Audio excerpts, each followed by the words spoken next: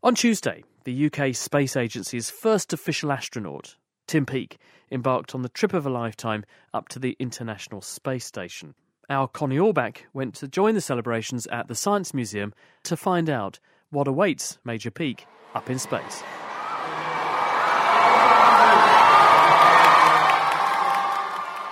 Around 3,000 very noisy, very excited children filled the London Science Museum on Tuesday to watch Tim Peake lift off from planet Earth.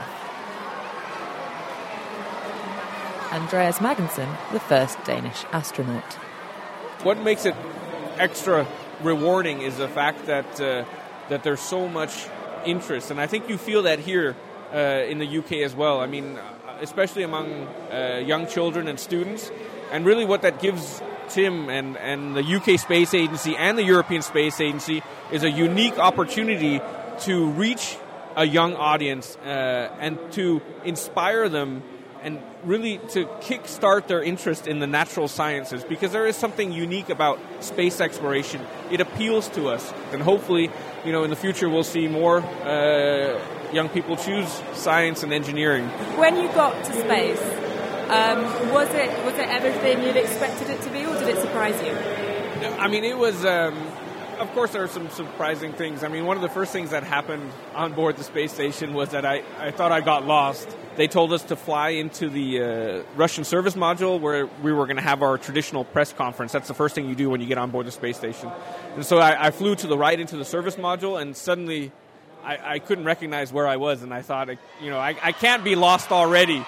But, some of the more experienced astronauts, I think they saw the look of confusion on my face, and they said, well, it's because you're standing on the ceiling. And so as soon as I returned to the floor, everything fell into place. But that was kind of my first experience with how things can look completely different when you see it from a different perspective or a different angle. And are you hoping to go back? Oh, I would love to go back, yeah. The space station is really a unique place. I mean, the work that we do up there is interesting and exciting. In the evenings, we have dinner together with the other astronauts. We look out the windows. We have just a lot of fun. So, yeah, I would love to go back up there. Tim's mission isn't just about inspiration here on Earth. As Andreas said, it's also about doing some really exciting science up in space. Tim will be involved in lots of experiments. Just to give you a taste, I've hopped across London to UCL to talk to Mark Huckfell, one of the researchers behind Vulcan. So Vulcan is a feasibility project looking at whether we can use aspects of the voice to track someone's changes in well-being. So the idea is that we would look at someone's voice on a daily, weekly, monthly basis, and in situations where they may become unwell, or they may become depressed, or they may become excited, all these things may affect the quality of the voice, and we can use this to track, monitor, and detect changes in well-being. What's Tim Peake's involvement in all of this?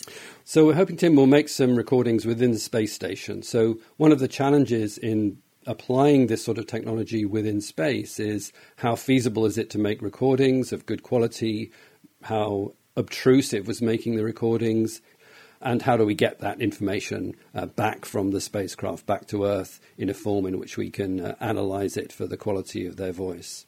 And have you got any examples of the kind of recordings that you'll be getting Tim to do?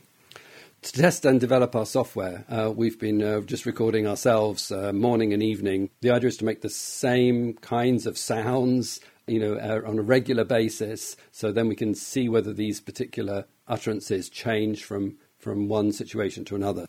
So this is me in the morning. And this is me in the evening. I think you can hear that I'm slightly more awake and with it in the evening than I was in the morning. There's definitely a bit more kind of bounce to your R's in the evenings, I'd say. I would say. So why is this needed? Can't people just tell you when they're feeling unwell? This is, in a way, a kind of a backup or a double check. It may be that these people, they're highly trained aeronautical professionals. They may not want to tell you that they're becoming slightly claustrophobic or depressed or bored or distressed by a mission. But these are exactly the kinds of things which do affect the voice. If all this testing goes well, what other uses do you plan for this software? So there are many other ways in which we might use this idea on Earth rather than in space, particularly in a situation where you may have people with a neurodegenerative disease, like Alzheimer's disease, for example, where you can't really get the person to come into the clinic every day, but you do want to monitor their health to see if there are any long-term trends or any situations in which their health needs to be further investigated. Speaking is such a straightforward thing generally for people to do. They don't mind chatting to someone or talking to someone about their health. So it's not the same as wiring them up to some remote machine that detects their blood pressure or their heart rate. So it seems that both on Earth and in space, Tim's mission could do a huge amount for science. So let's wish him good luck, shall we?